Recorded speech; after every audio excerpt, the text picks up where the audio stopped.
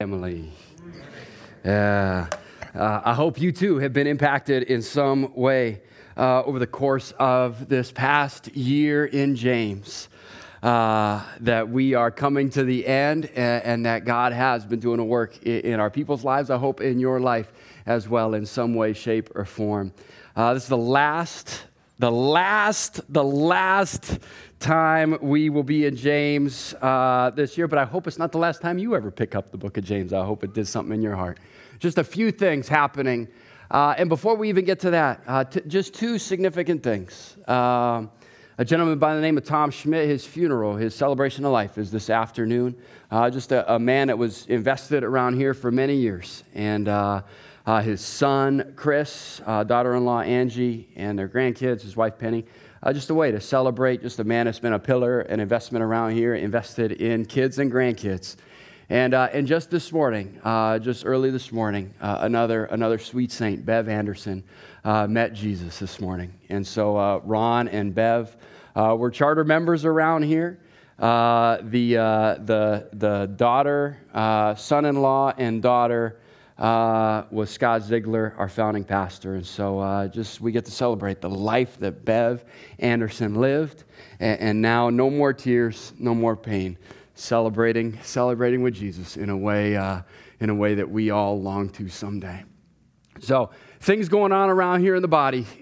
VBS is coming up. So with your time, with your treasure, with your talent, this would be a great way. There's a booth outside in the lobby. Would be a great way to be invested with your time, with your treasure, with your talent, whatever that'll look like.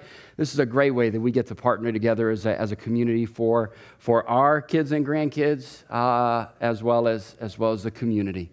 And then this summer, starting next week, I can't be more excited.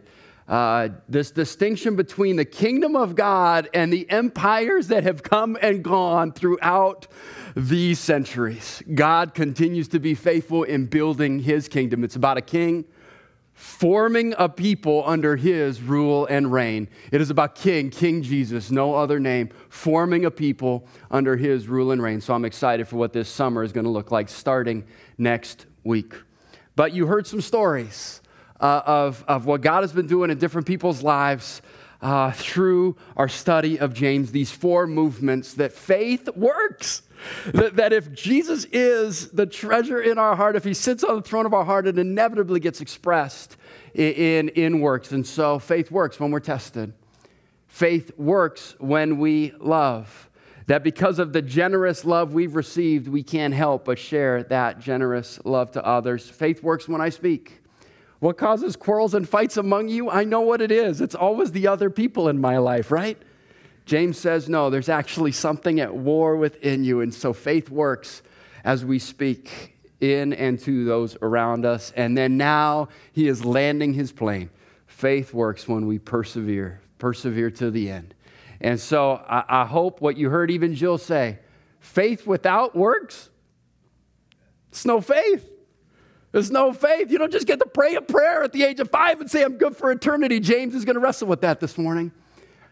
But sometimes when we hear that, we swing to the other end of the pendulum. Faith plus works. Look at all the works I have.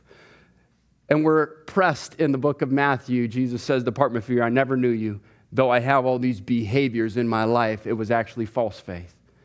Instead, James has been saying faith leads to works. And so where I go with that is this sense of search and rescue. You guys think of search and rescue? You guys ever been in an experience where you've needed or the thought of search and rescue has crossed your mind? Has that ever happened? No, we stay in the confines of our safe home. We never travel out. Well, I thought that too until this past summer I decided to go backpacking in Colorado. What was I thinking? And so there was a point where we're walking around and this thought strikes me, right? I don't have cell service. This is a rare occurrence. There's no one around other than these guys. What would happen so we had some challenges along the way. What would happen if we went missing? Would anyone come for us? Would we just be loved? What would happen as we're out there in the middle of nowhere, wandering around some trail, and I guess it's fairly populated. We see some people from time to time. But if something happened, would anyone come for us?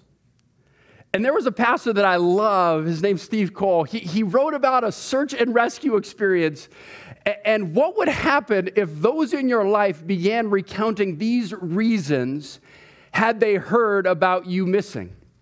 They said, well, David, we didn't come for you because it was really, really stormy and really cold. So we just didn't come find you. Or, there was a really good show on TV. So I just prayed that you were going to be okay out there. And maybe, David, I just wanted to be sensitive to your feelings. I thought you'd be embarrassed if we came looking. I thought maybe it would feel like you weren't really out hoofing it on that trail. We just wanted to be sensitive to your feelings. And David, I wasn't sure if you were really lost. That GPS beacon we pushed in that button that was like, oh man, or you haven't heard from us like a week, that would be an indication. David, I wasn't sure if you were really lost. And then it would be judgmental to imply that you were actually lost. It would be arrogant of me to say that I'm not lost. After all, we all have our own paths on a journey, David. Who am I to judge? If you're lost, who am I? And yet the text this morning that James finishes with is about God's search and rescue plan. That those who might be lost, God actually has a plan to search and seek and find those who are lost. Here's what James has as he lands the plane. My brothers, if anyone among you wanders from the truth and someone brings him back, let him know that whoever brings back a sinner from his wandering will save his soul from death and will cover a multitude of sins. James, unlike Paul, unlike these other guys, has no formal conclusion to his letter. Instead, he ends with a sense of personal urgency. Paul usually has some nice, kind words, a benediction. I'm praying for you guys. James ends his letter with no formal conviction. Why? Or conclusion. Why? Because I think he has this personal sense of urgency he's trying to instill. That these guys 2,000 years ago, we're not much different. We tend to wander. We're prone to wander. And so, James concludes, instilling this passion, you are actually Jesus' search and rescue team. It's actually a gift that you are an everyday missionary who lives with generous relationships. If you've come to know Jesus, you actually are participating in the way God designed his search and rescue plan to be accomplished. And so as we dig into the text, there's just going to be 3 movements that we're going to walk through with this big idea in mind. That James finishes his letters and wants us to recognize the critical role of the community of faith in our spiritual vitality. If your son or daughter went missing, how much desperation would you have in pursuing them? And if they come back, how much celebration would there be? Casey's wondering if David didn't come back from Colorado, maybe that wouldn't be such a bad thing, right? But instead, we actually get to participate and recognize the critical role of a community of faith in our spiritual vitality. And here's where James is going to land his letter. We realize that any one of us could wander from the truth and the hope of the gospel. And we never presume that all who profess Jesus are necessarily saved. Instead, we appreciate that God uses us as instruments of his grace in one another's lives. So pray with me as we land James and wrap up with this incredible call for how we are being used in and around the lives around us. God, you are so good. Heaviness of life, joy and sorrow in the passing of a sweet saint like Bev Anderson. May you fill Ron more with your presence in the midst of grief, that you are you are good, and we anchor our life in you. And so help us all experience that a little bit more fully and hear what James has in this personal sense, this call to action. Thank you, Jesus, for your glory, we pray. Amen. Amen. So here's where James, I think, begins to land. We realize any one of us could wander from the truth. My brothers, if anyone among you wanders from the truth, who is that? If anyone. My brothers, if anyone among you wanders from the truth, what way might someone who is part of a community of faith wander from the truth? I think James has been talking about a moral sense. The whole letter has been just pressing us with relentless ways that our faith gets expressed. There is this moral wandering, a double-minded man. And yet contained within that moral wandering feels like one that we in our context wrestle with is just this apathetic, complacent wandering. There is this sense that COVID hit. I don't know if you guys remember this, about 2 years ago. COVID hit, the world changed, and not all that were connected to a community of faith came back in a meaningful way. What is that? There was this wandering, not necessarily doctrinal, we'll get there in a second, but just this moral wandering, this watering down of some core convictions, and yet our tendency, just like James is saying, is to blame someone else rather than put the mirror, right? We love window living, this wandering, and we shine the light to say, God, where is that in me? If anyone among you wanders. But it seems James has more in mind, this theological or doctrinal wandering, this verge of embracing some heresy or denying essential truths. That seems to be more of what James is saying when he says, if anyone among you wanders from the truth, that there's this movement away from some core convictions. Do you think that has any relevance for us today? We are constantly just saying we want to major on the majors around here. We want to anchor ourselves in these core convictions. Sometimes we start bickering about these second-tier issues. We want to be anchored in the core convictions. We say we don't want to make the doors to Hillcrest narrower than the doors to heaven. We also don't make the doors to Hillcrest wider than the doors to heaven. We want to confirm those essential truths, and we're looking around our culture, and it feels like those are being watered down. There's this language, and you guys forgive me if this is, I'm not trying to throw terminology, this movement, deconstructionist or evangelical, you guys want to have a conversation, would love to talk more about it, but this movement of diminishing the biblical text, elevating the value of, again, James, we talked about it, so I can say this, I hope, the movement, faith leads to works. Works are inevitable, but elevating social justice among it different from it flowing from faith, right? There's this sense of denying essential truths that James wants us to see. If anyone among you wanders, that this could happen to me.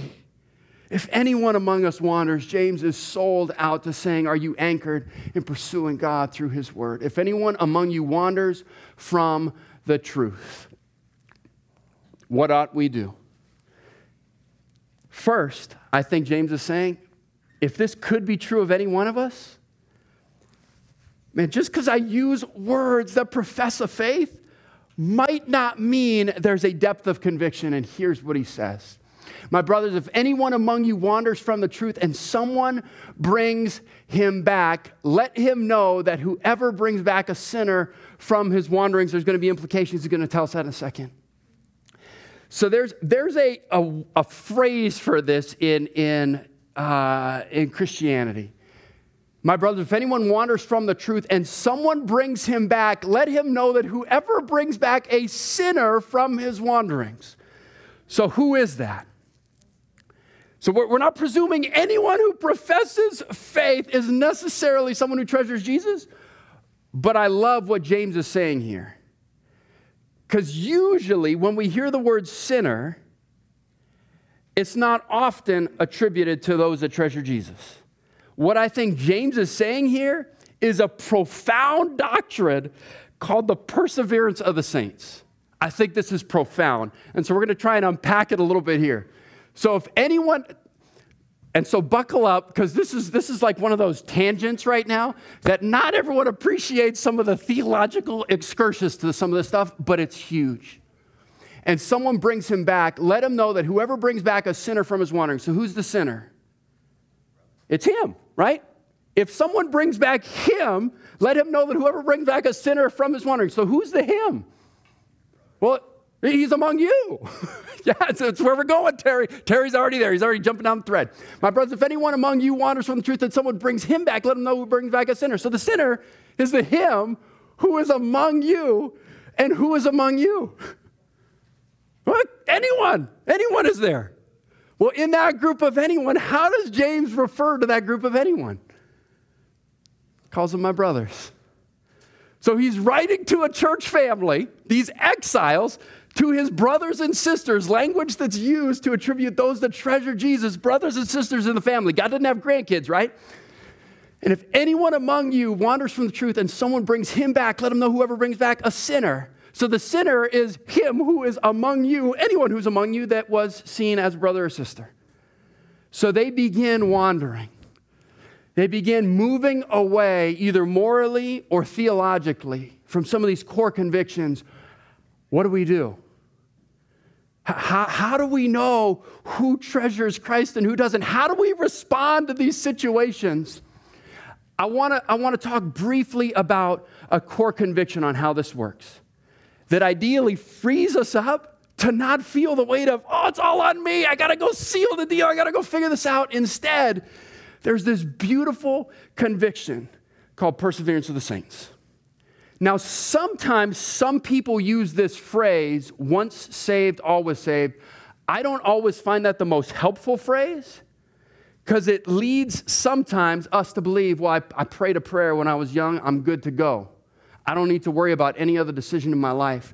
Instead, there's this beautiful conviction called perseverance of the saints that I think James is trying to tell us about. If anyone wanders, we could bring them back to the truth. Why? Because it's anchored in this conviction our security is ultimately in God. If you hear nothing else over the next 5 minutes, hear this.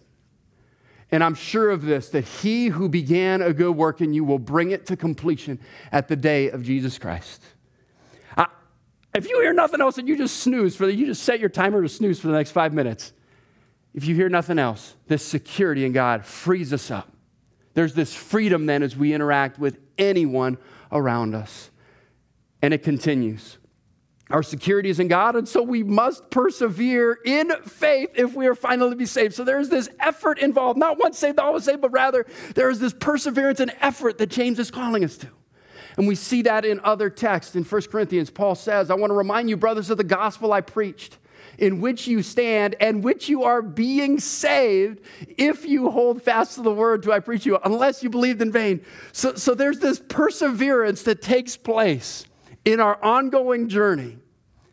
And then those works that come from faith are necessary. Faith leads to works. It's an inevitable byproduct, and it is essential.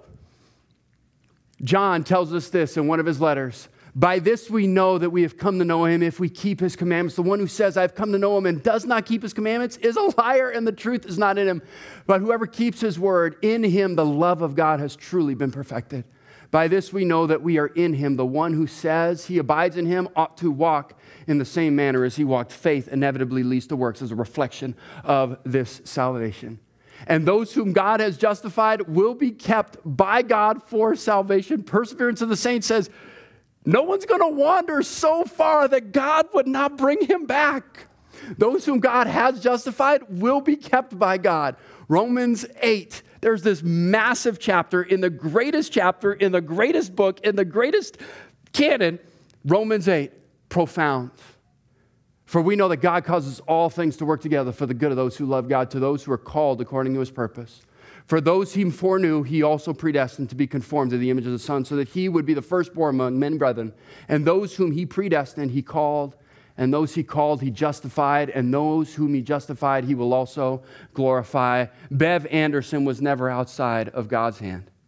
Now Bev, being glorified. What shall we say? If God is for us, who is against us? He did not spare his own son, but delivered him over for us all. How will he not also with him freely give us all things?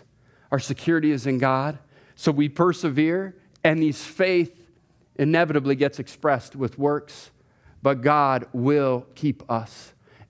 And here's the profound thing that wrecks me every time. How's this getting accomplished in our lives? How is any of this good being produced? Am I willing it into existence? God actually produces the faith and obedience and perseverance. That concept wrecks me. This mysterious spiritual movement that happens in our lives that leads to us needing to endure to the end. 1 Peter 5 captures this, I think, beautifully. Be alert and sober-minded. Your enemy, the devil, prowls around like a roaring lion looking for someone to devour. Man, that illicit relationship that promises more joy than it actually can deliver, those substances that I want to use to numb my heart because I think it's going to provide more joy, watering down some convictions because I just want to love. Like a roaring lion looking for someone to devour, resist him, standing firm in the faith because you know that the family of believers throughout the world is undergoing the same kind of suffering. And the God of all grace, who has called you into his eternal glory, after you have suffered a little while, will himself restore you and make you strong, firm, and steadfast. There is joy in the midst of suffering. And so continuing on, this security, falling away from faith and work shows that you never belonged. Heavy idea. Faith leads to works. And those are wandering, God has them and will never let them go. And yet, should someone wander so far, John tells us this in 1 John again in his letter. They went out from us, but they were not of us. For if they had been of us, they would have continued with us. But they went out that it might become plain that they are not of us. There's someone wandering so far. What do you do? Who is that person? The conviction. God has got him. And he's using us as his search and rescue team. And there's a freedom. Well, how do I know who is or isn't saved? It's not on me. We just get to keep calling people to life with Jesus till the end. Till Jesus returns or calls us home. He uses us as his search and rescue team. What a crazy idea. That as you go, there's not this flippant disregard for people. Instead, you are a critical means. Take care, brothers, lest there be any of you an evil, unbelieving heart leading you to fall away from the living God. But exhort one another every day, as long as it's called today, that none of you may be hardened by the deceitfulness of sin. For we have come to share in Christ, if indeed we hold our original confidence firm till the end. James says the same thing. My brothers, if anyone among you wanders from the truth and someone brings him back, let him know that whoever brings back a sinner from his wandering will save his soul from death and will cover a multitude of sins. We realize that any one of us could wander. We look around and there's no judgment because we understand, Lord, we are prone to wander. God, we need your hand being worked out in our lives. We need you. And we never presume that those who profess Jesus are saved. Literally scares the hell out of me when Jesus says, depart from me, I never knew you. And they go, Lord, Lord, we prophesied in your name. We cast out demons in your name. I've never cast out a demon as far as I'm aware. And he says, depart. We never presume that all those who profess faith. Instead, we keep calling people who sits on the throne of your heart. And we appreciate that God uses us as instruments of his grace in one another's lives. So before we go there, though, I start studying this stuff, right? Back in like August, you guys know that? We start putting out a plan, trying to break up these different texts. So we get here to this text. Do we lump it in with last week's or do we have it stand on its own? What do we do with this text? For me, here's what I started praying on Monday, and I don't know who it is, right? I'm just trusting that God's doing a work and he's pressing hearts. And I just assume there's someone who says, but I'm so far gone. Someone who maybe is watching at home or is going to receive this a few months later. Someone who's even in this room. David, I'm so far gone. How can I ever return? My heart is just so broken. I have a horrible relationship with. How's that ever going to be mended? I don't know. I'm separated from my spouse, and there's just no healing taking place. David, how is that ever going to be mended? I have no idea. David, I'm just consumed with these other things in life that are holding much more sway over my heart. And how can there be forgiveness for me? The prodigal son feels the same way. And when he returns, the father opens his arm and says, welcome home. If you're in that place, here's my encouragement, turn around. Because I think Jesus is right behind you. Ready, present to say, come on back. That Jesus is present in and whatever those circumstances might be. Any one of us can wander. And we never presume that all who profess Jesus are saved. But we keep fighting together, and we appreciate that God uses us as instruments of his grace in one another's lives. My brothers, if anyone among you wanders from the truth and someone brings him back, let him know that whoever brings back a sinner from his wandering will save his soul from death and will cover a multitude of sins. So I just want to fly through those real quickly. What is that? James has told us just a second ago, earlier in his letter. First, you will be. What are the results of persevering together? You will be an instrument that saves someone's soul from death. James told us earlier, death is this unchecked sin ending in spiritual separation from God. He told us that back in chapter 1. And save is often referring to this spiritual salvation. That there is a spiritual act being done in these brick and mortar, flesh and flood conversations. And second, you will have been used of God in covering a multitude of sins. I think James, much like Peter, is thinking back to Proverbs. But love covers all offenses. Not broadcasting the sin of others, but forgiving one another towards repentance in Christ. So what's that look like? Perseverance is a community project. We have to get isolated. We have to move and distance. We don't want people to know what's going on in our life. Perseverance is a community project. And so though we believe this theology, I think our tone and timing have a very significant impact as well. I was having a conversation with someone this week. I hope we are knowing more about wanting to sit across the table than scream across the street. I hope our tone and our timing is one where it starts with prayer, believing prayer is the work, and we ask questions. We ask questions and avoid judgment because we're not God, but invite people in this pathway of sharing love. That it asks questions, avoids judgment, and shares love. And so I just want to walk through, what would that look like? What would it look like to persevere together? And what prevents us from persevering together? What keeps us from this level of intimacy? I think there's just an attraction to so much other stuff in life, right? You know, the NBA Finals are on. You guys know that? And should I tell you who I'm cheering for? Yeah, you're like, no, we have no idea.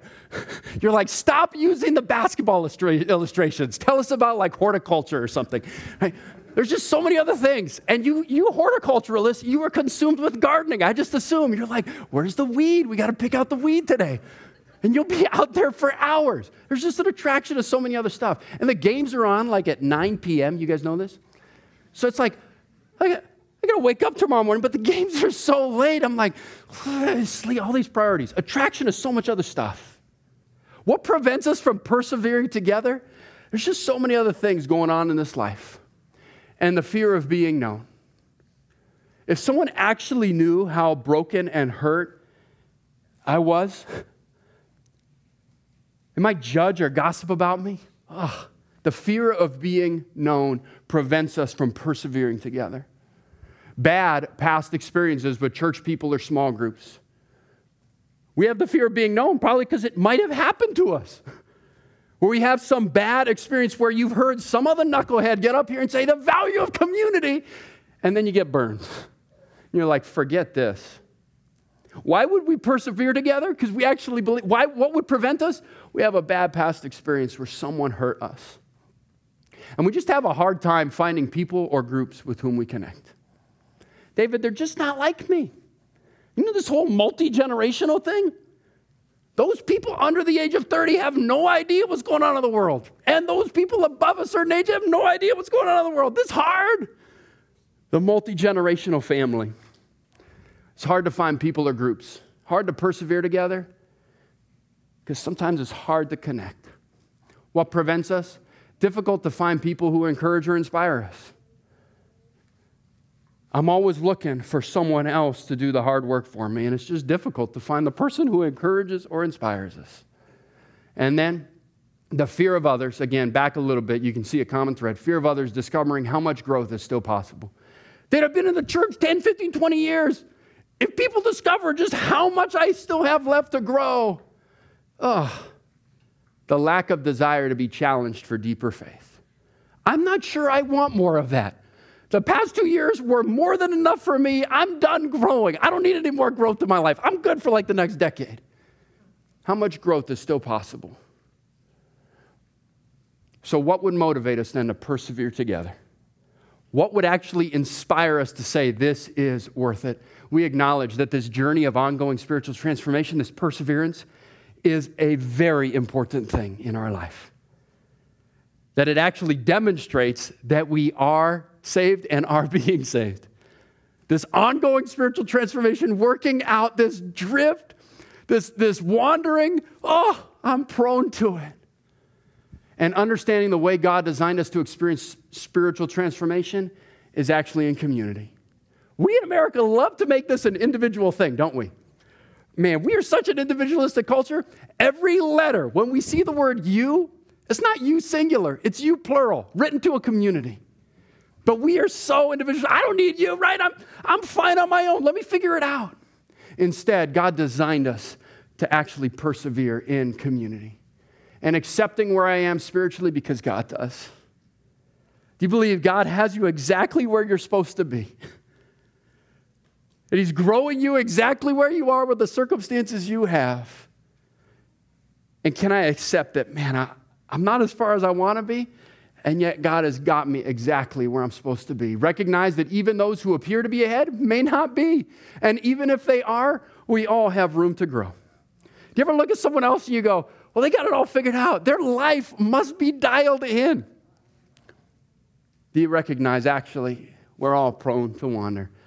And even those who might appear ahead still have room to grow in their spiritual journey. Journey continues, and there is joy in this journey. And appreciating that no matter where I am in my journey, God actually wants to use me. He's actually using you for the good of others. You're robbing someone of potential joy and growth by removing yourself from those communities. But do you ever feel like there's just this thing called compassion fatigue? Where you're just done giving. You've reached the end. I'm done encouraging others. Compassion fatigue has set in. What do you think I'd tell you in that moment? We keep persevering. Compassion fatigue. And so asking people to come around even in that moment of, I'm feeling the weight of my own limits. Appreciating that no matter where I am in the journey, God wants to use me. And then being convinced there is no greater joy in this life than growing in our understanding and experience of and ability to express the infinite love of God. Man, this is it. The journey of life, being convinced there's no greater joy in growing in our understanding and experience of and then actually expressing. Well, David, I just want to experience it. James has been telling us faith works. So, what would it look like? What's our response? What are you thinking, Rob? Rob's thinking, man, I wonder what I'm going to be doing this afternoon. He's thinking, so good. I'm sorry. Is this okay to talk to you guys like this? Rob and I love each other. He's okay. I think he's okay. What do we do? What's the response? You guys with us? Man, persevere to the end. Here's James' final conclusion. Not a fluffy prayer, not to delegitimize those benedictions, but James has a call to action. What would our response be to persevere together? Do you have a brother or sister wandering who needs help? Do you have someone in your life that might be choosing other joys in this life, morally or doctrinally? What might our response be? Do I ignore it? On this search and rescue mission, do I say, They'll be fine up in the mountains. They'll figure it out. I don't want to judge them. It's not on me. Do you ignore it or rationalize in order to do nothing? Do you avoid confrontation because it just makes you feel uncomfortable? You know, I just thought I'd send some prayer and pray for you. And I want to avoid confrontation. I'm trying to make myself feel better. And so what might I do? I'll just avoid confrontation. It just makes me feel uncomfortable. Do my shortcomings prevent me from talking with another believer about their sin? Do I look at my own life and go, who am I to say anything? I'm still trying to figure out my life. Do my shortcomings prevent me from entering into those conversations? Or with humility and tenderness and genuine heartfelt love, might I pray, watch, and then step to try and turn and wander around, believing God is actually at work in and through that conversation? That if they've chosen Jesus, He will not let them go independent of me, and I get to join Jesus on His search and rescue mission. And then, am I satisfied with what I'm doing to draw near to God, or do I need help? Do I look at my own life and go, I'm not where I want to be? Reread James every day this week and ask God to draw near. We just finished James. Has it just flown through? Reread James as a final look at what God has been doing. And then we can gladly commit to building stronger relationships with our brothers and sisters in Christ for our spiritual benefit and theirs. We can actually join in. One of the mechanisms we use around here, if in a life group, read and prepare. There's those packets we send out every single section for this stuff. Read and prepare life group questions, even if no one else does. Well, David, they're not doing it. Might I embody a desire to hear from God through His Word? And if not in a life group, I would hope, pray this summer to engage one in the fall. And pray as we enter into this Kingdom of God summer series of what God might be teaching you this summer as we experience Him, as we draw near to Him and long to be a part of His kingdom and what He's doing in and around us. Pray with me. Oh, God, you're so good. Oh. You're at work. You are at work in our lives, drawing us to yourself. And sometimes I feel so distant or so absent from you, and I need someone to come alongside. Reveal those people to us, or place our lives on their hearts so that they might pursue us in this desire, this ever-increasing desire to experience more of you. Thank you, Jesus. Always for your glory we pray. Amen.